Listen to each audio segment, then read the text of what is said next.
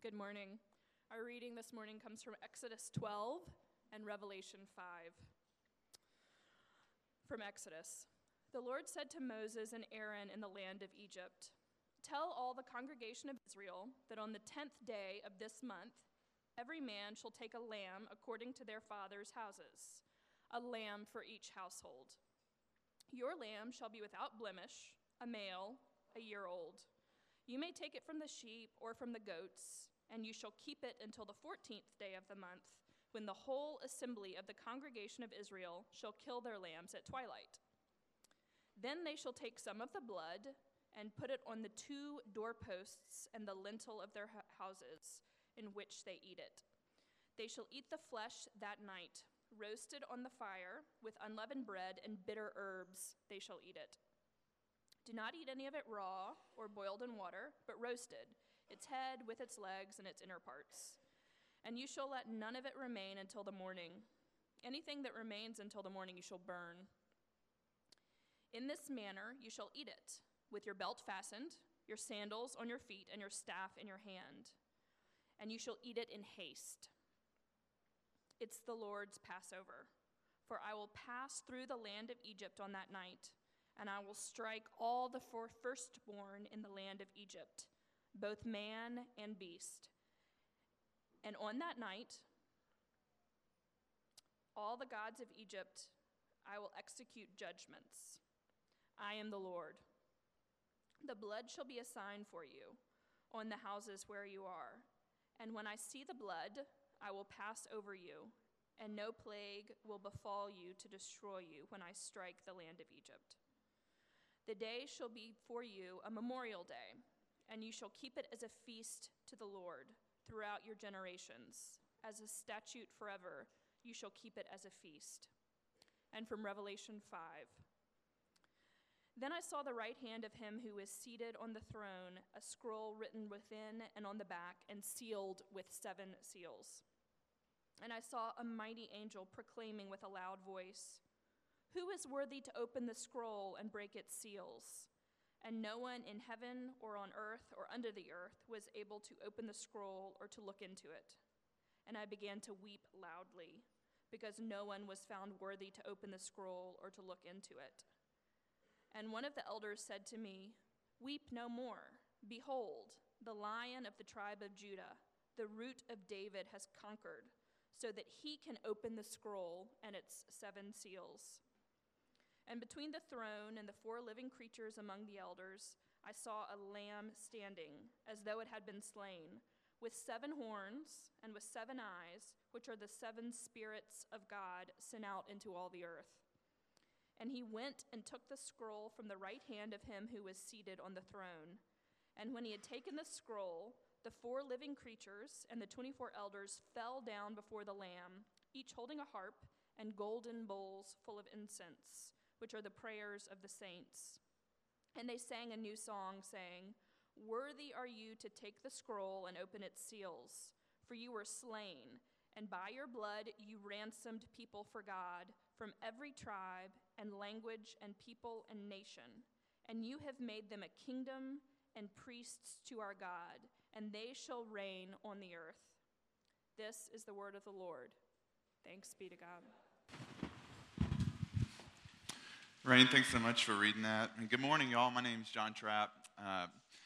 I am the campus minister for a ministry called RUF at the University of Texas. RUF is a campus ministry of our denomination, the PCA. And so I'm an ordained minister sent by the PCA to the college campus. And I'm really thankful for this church, for the way that you have supported me and prayed for me and my family, for the way that you've supported our students and loved the RUF students who are here.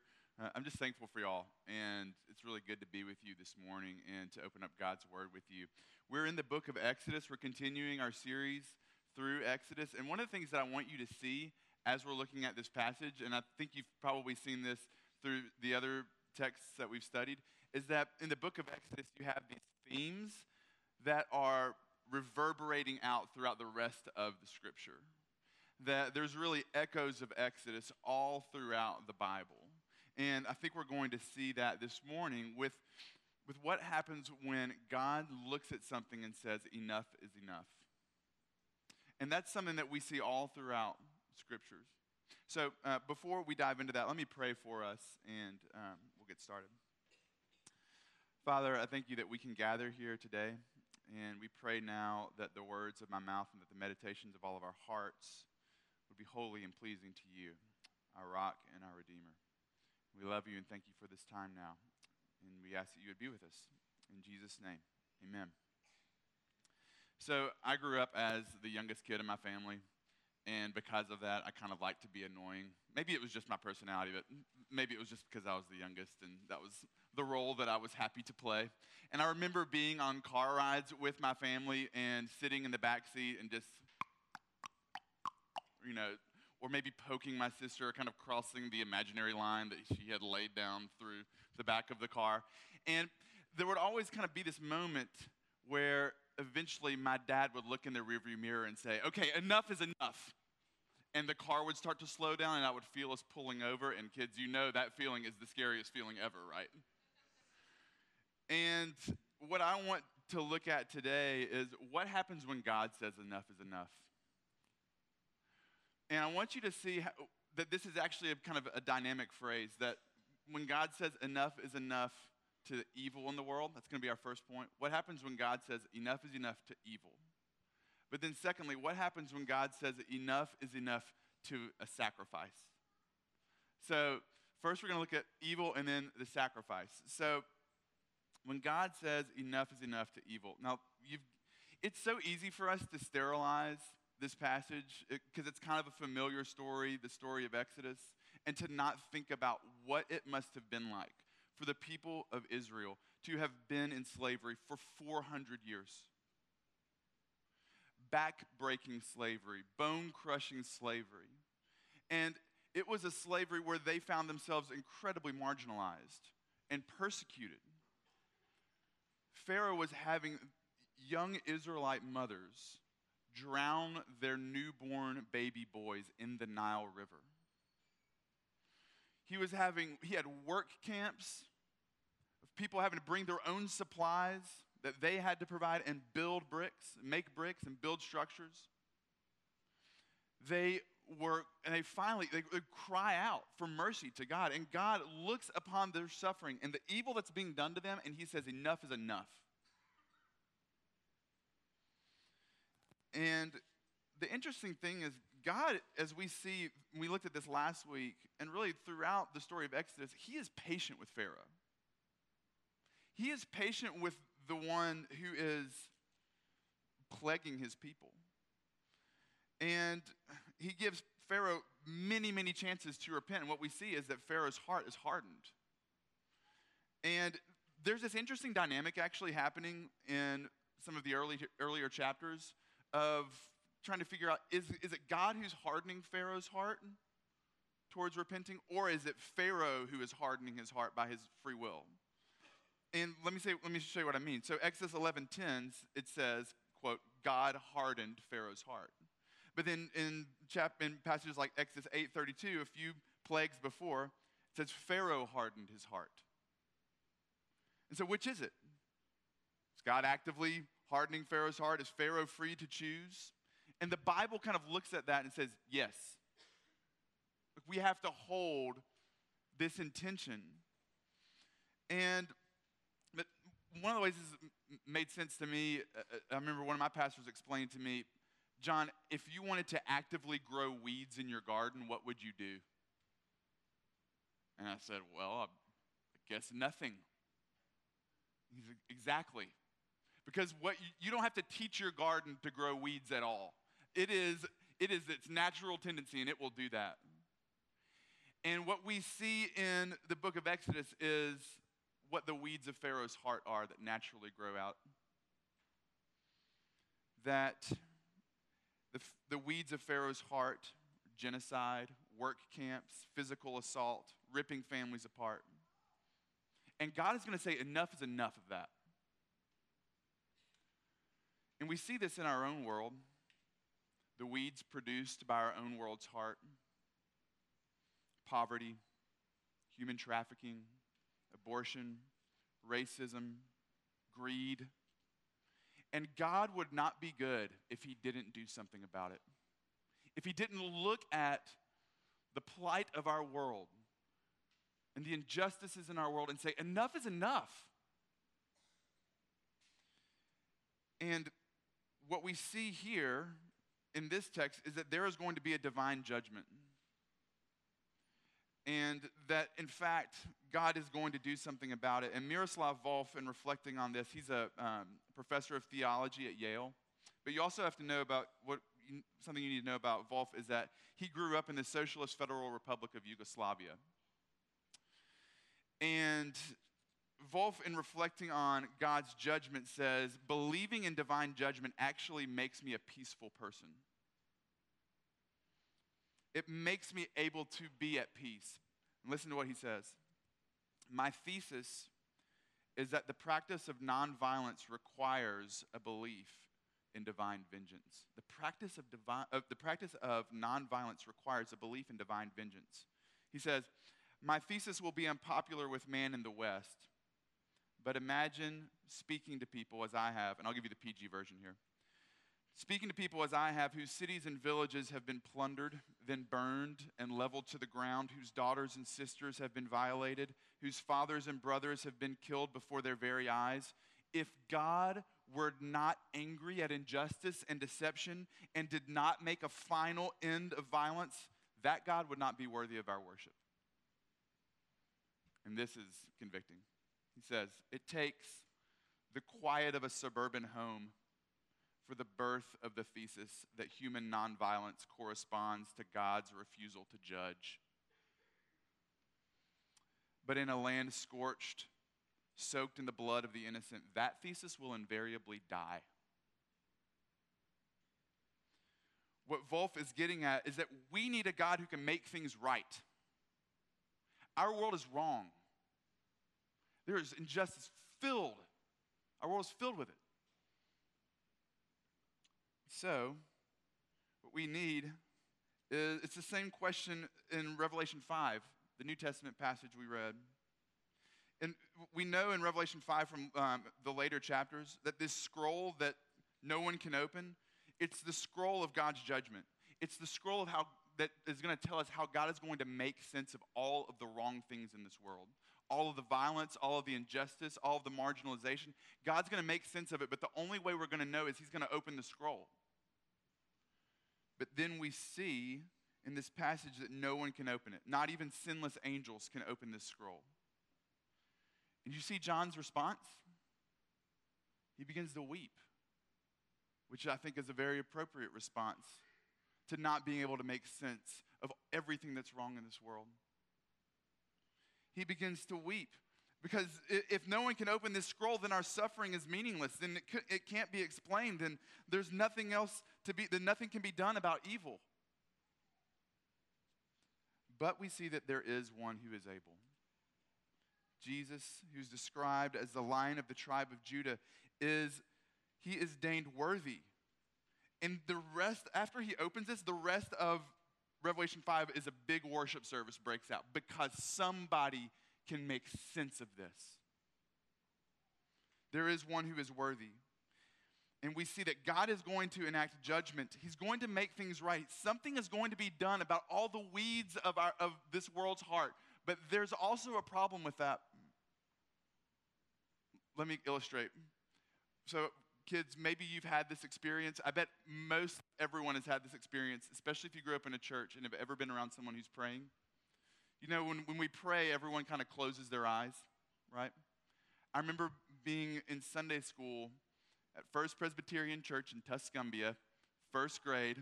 We all bow our heads to pray. Our Sunday school teacher, Mrs. Jones, is leading us in our prayer, but I wanted to make sure everyone had their eyes closed. And so I didn't close my eyes. And I looked, and my best friend, Michael Marino, had his eyes open. And so after Mrs. Jones said, in Jesus' name, amen, I shot my hand up, because I was a tattletale too. I was annoying and a tattletale. Wow. Anyway, so I shot my hand up, and I said, Mrs. Jones, Michael Marino had his eyes open during the prayer. And then Mrs. Jones turned into a Jedi, because she said, how did you know? that Michael Marino had his eyes open, and she blew my mind because I saw her reasoning that the only reason that I can know is that if I too had my eyes open and am culpable and guilty like Michael Marino.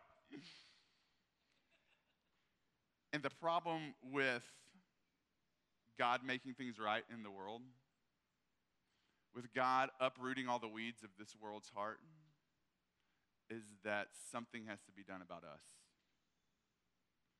Because we're part of the problem. Our world is filled with sinners like Pharaoh, and we are just like Pharaoh too. And if God's going to deal with the evil of this world, he's going to have to deal with us. He's going to have to deal with our deceit. He's going to have to deal with our apathy for people who are suffering. He's going to have to deal with our cheating. He's going to have to deal with our addictions that we lie to ourselves about and tell ourselves that they don't affect anyone else but ourselves. He's going to have to deal with that. He's going to have to deal with all the blights we bring upon this earth. He must do something if he is going to make things right. And you see this final plague that God is going to send upon Egypt, the 10th plague, where every household in Egypt, Israelite or Egyptian, their oldest son is going to die. Because God is bringing judgment, and the judgment is not just coming for Egypt, it's coming for Israel too. And because of that, God institutes the Passover so that Israel might be spared. A sacrifice of a lamb or a goat, and the blood spread on the doorposts and on the lintel, kids. That's the part of the door, above the door, like the wooden frame right there. And I want you to think about what this is implying. That apart from that provision being made, you would be judged too. Exodus 12:22 says, during Passover, none of you shall go out of the door of this house until the morning. What's implied there? What's implied is that you can't walk out of this provision or you will die.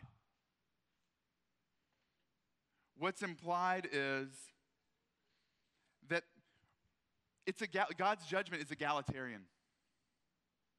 That we all deserve it. The Israelites, it'd be easy for them to think like those bad people over there deserve for God to do something to them. And man, isn't that the way that we think? How tribal is our country right now? That those people are the problem. And what God is implying here with giving this provision to them is like, no.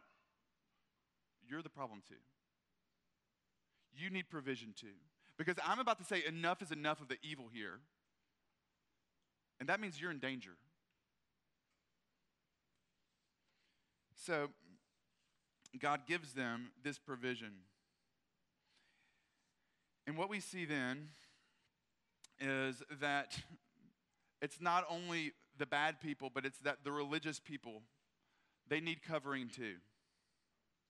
They need the hope, the one hope, the blood of the Lamb covering their entry. It was 6 years ago on a summer day in Henryville, Indiana, when Dominic and Reese Decker were playing outside in their yard. Suddenly their mother came out as the clouds darkened above them, and she told them that they had to come inside. There were tornadoes heading their way in Henryville, Indiana. So Dominic and Reese, they ran into their house, into the basement, and waited, and then they heard the tornado coming, and their mother, Stephanie, gathered them under her arms, under her body, laid atop of them as their house came toppling down on top of Stephanie as the furniture was blown into her body. A steel beam from their house collapsed on her legs, broke 7 of her ribs. She lost both of her legs in the accident. And as the paramedics are coming to care for them, they come and they find Stephanie beaten, battered, bruised, and broken. And they find Reese and Dominic without a scratch on them, lying underneath their mother, who had covered them. And what you have to see in this story is that because God is going to say enough is enough of the evil, a storm is coming but he throws his body in front of them so that they may be cared for and protected in the storm of God's wrath. Because, second point, what God does is he offers a sacrifice. And it's a sacrifice to which God can say, enough is enough. He says it about the lamb's blood here, that it is enough to spare Israel at Passover. And, God didn't need any help separating who were the Israelites from who were the Egyptians. It's not like the blood was like some kind of symbol that made them special. It was, you see in earlier plagues that when God sends plagues, he's able to differentiate between Israelites and Egyptians. Like when a hailstorm comes, he's able to keep the hailstorm, or when boils and sickness appear upon people's skin, he's able to differentiate between Egyptians and Israelites so that only the Egyptians are affected. But when he is pouring out his final and divine wrath here in this 10th plague, what needs to happen is not a differentiation, but a covering, a protection. Someone has to step in the place, or Israel is going to be judged too. And knowing that the judgment is coming, God makes a way to spare his people. How does this happen? Meredith Kline, who's an Old Testament theologian, makes a really interesting observation, even in some of the Hebrew language of this. So this word Passah, which we translate Passover, he contends that while that is a helpful translation, that another dynamic of this word Passah, it also means to hover over. So like in Genesis 1-2, where the Spirit of God is hovering over the waters of chaos, that's the same word, Passah. Or later in Exodus 14, when Egypt is about to storm back and recapture Israel before they're going to cross the Red Sea, this cloud separates Israel and Egypt and protects them. It's God's cloud, Passah, it covers over them, it hovers over them. And so what Kline says, if we think about this, what we are seeing demonstrated in look at verse 13 again in Exodus 12. The blood shall be a sign for you, and on the houses where you are, and when I see the blood, I will pass over. Or you could say, I will hover over you, and no plague will befall you to destroy you when I strike the land of Egypt. This really helps make sense of a later verse 23 in the same chapter, because in that verse, it sounds like it's not just the Lord who is going through and doing the judgment. It's actually an emissary of God, the destroyer, who is going through and is going to enact God's judgment, this angel of destruction who is going to do what God has told him to do. So listen to verse 23. For the Lord will pass through to strike the Egyptians, and when he sees the blood on the lintel and on the doorposts, the Lord will passah the door. The Lord will hover over the door, pass over the door, and will not allow the destroyer to enter to the house to strike you. Here's what I want you to see with this. Here's what I think Kline is getting at. It's so helpful. That the one who is standing guard against the wrath of God is God himself. That the one who is standing guard at the door, who is covering over his people, who is making a provision so that they might be cared for, it is God himself standing against his wrath. And this is a foreshadowing of what Jesus does for us. Jesus stands guard against the destroyer, against the wrath that we deserve.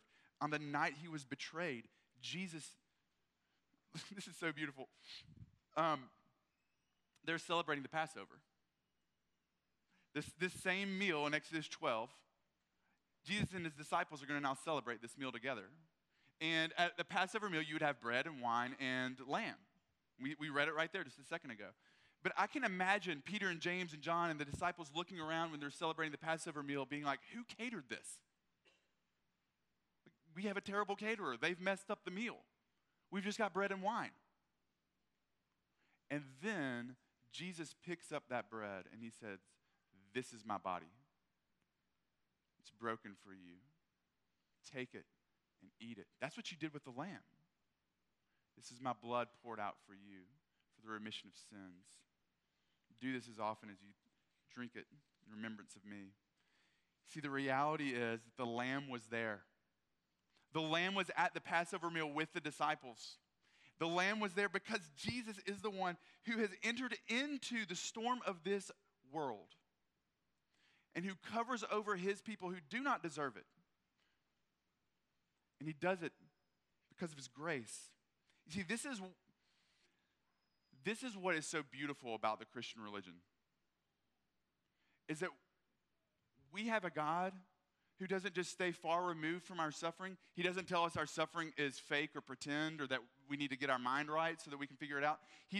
Instead, he doesn't explain it away. He enters into it. Listen to what Nicholas Wolsterstorff, who's a philosophy professor at Harvard, who's been at Yale and Princeton. Listen to what he says in reflection on a God who suffers. He wrote this in a book called Lament for a Son, which he wrote after his 25-year-old son died in a mountain climbing accident.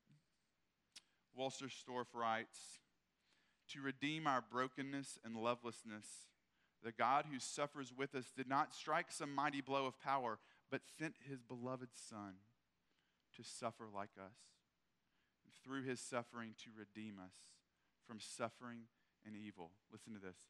Instead of explaining our suffering, God shares it. It is why in Revelation 5, the one who is worthy to open the scrolls that make sense of our suffering, it's why Jesus is the one he is deigned worthy to open it because he's entered into it.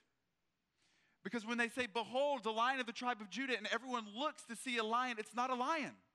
Did you catch that? The elder says, "Look, it's the lion," and they look, and it is a lamb who appears as if he has been slain. He is the one who's worthy. He is the Lion of the tribe of Judah, and he is the Lamb of God who takes away the sins of the world. That's what his cousin said in John 1. We just read that. Behold, the Lamb of God. He makes everything right. He takes away the sins of the world. He is the one who has made provision to cover over you, to protect you. And so God can look at that sacrifice and say, enough is enough. Do you get that? Because his only son entered into this world to die for you. That is enough. My best friend in college is an artist now. He's a portrait artist.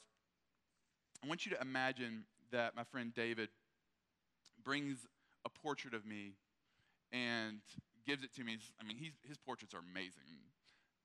Let's say he brings this big portrait of me and hands it over to me. I'm like, man, this is great. Wait 1 second. I want to do one thing real quick. I'll be right back. And I go and get my 4-year-old's black magic marker. And I say, you know what? I've always wanted a mustache. I'm not really good at growing them, but I've always thought I'd look better with one. And I just start to color a mustache on that. What would he say? He would say, stop, what are you doing? It's finished. That work I gave you, it's finished. You know that's the last thing that Jesus says when he dies. That the work that he has done on the cross, the sacrifice that he has made, the payment that's been made for you is finished. Which, interestingly enough, is about the opposite thing of what Buddha says when he dies. Strive without ceasing. It's his dying words. Strive without ceasing versus it is finished. I'll take Jesus on that one. It's finished. The work is done. So guess what? That means you don't have to add to it. You don't get to add to it. What we do is the same thing that Adam and Eve did. The very first thing they do when they sin, they try to cover themselves up. They get some crummy old vines and leaves and try to piecemeal some outfit together to cover themselves up.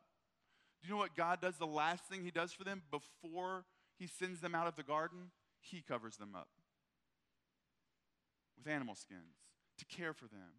And it's pointing all the way forward to what the Passover lamb is going to do for us and for what the Lamb of God is going to do for us. He covers you. He covers you so that you don't have to fear the coming wrath.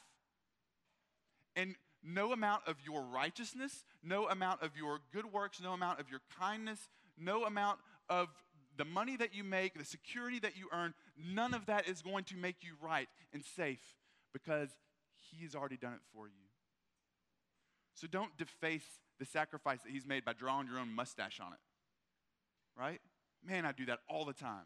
Maybe God will love me if I do this a little bit more, if I think this way, or if I start praying more, or reading my Bible more, whatever it is. Don't add to it. We don't do those things to earn his love. We do it because we have it. Because he has covered you. The good news of the Bible is that we cannot cover ourselves against the wrath we deserve. So Jesus, he makes himself our covering at the cost of his life, and that is enough. Enough is enough. And he doesn't leave the rescue up to you because he loves you too much to do that. He accomplishes it and finishes it for you. And he offers each one of us that covering by grace through faith. Because he loves you. Because he loves you. I mean, this story in Exodus 12, it's a resurrection story. Because everywhere in Egypt this night, someone dies. And every house in Egypt is turned into a tomb. But Israel comes out. They walk out of the tomb to new life, freedom. And if you are in Christ this morning, the same is true for you. You are free. You are free from the slavery of sin that has entangled us. You are free from fear. And you know what that freedom is for? Jesus, I'll close with this, but Jesus, when he's in the upper room with his disciples at the Passover feast, Matthew, Mark, and Luke, they record the Passover meal. But John doesn't ever record the institution of the Lord's Supper. Instead, we get like the director's cut. You know when you can watch a DVD and the director cut happens and they kind of tell you what was happening in this scene? We get the director cut in John in the upper room discourse because John 13 through 17, they're at the meal and we just get to hear what they were talking about. And what Jesus tells them in John 15, 12 through 13, he says this: because they've been freed now and washed and cleaned, this is my commandment, that you love one another as I've loved you. Greater love has no one than this, that someone lay down his life for his friends. Do you know what you've been freed for? Church, grace and peace. Do you know what you've been freed for? You have been freed to now be sacrificial lambs for this world. To lay down your life. To cover people who are in need. You have been freed to care for the poor, the orphan, the widow, the foreigner, to cover them, to love them as Christ has loved you. Not to earn his love, but because you have it. You've been free to die to yourself. And die for the good of the other. And that probably doesn't look like taking a bullet for someone. It might, but for me, what dying to myself looks like sometimes is when I come home from a long day of work, like having a tea party with my 4-year-old for the 1000th time. And it may not be that fun. Is she in here? No, we're good. Die to yourself. Husbands, die for your wives. Roommates, die for your roommate. Die for the good of the other because someone has already done it for you. You have it in Christ. And enough is enough. He loves you. So come to him knowing that only he is enough, that nothing else is enough, nothing else will save, and let him cover you. And then let's go. Freed, just as Israel was freed, to live, to serve, to love, to lay down our lives for the good of others and for the good of this world. Let me pray for us. Father, we love you and we thank you that you have made provision so that we might be covered, not by our righteousness, not by our works, but because of the life and death and resurrection of Jesus Christ. Pray for anyone who's here who does not yet know that or believe that they might consider what this would look like for them to have this kind of freedom and peace. And I pray that you would work in all of our hearts this morning and the rest of this day and this week. And it's in Jesus' name we pray. Amen. Let's stand together.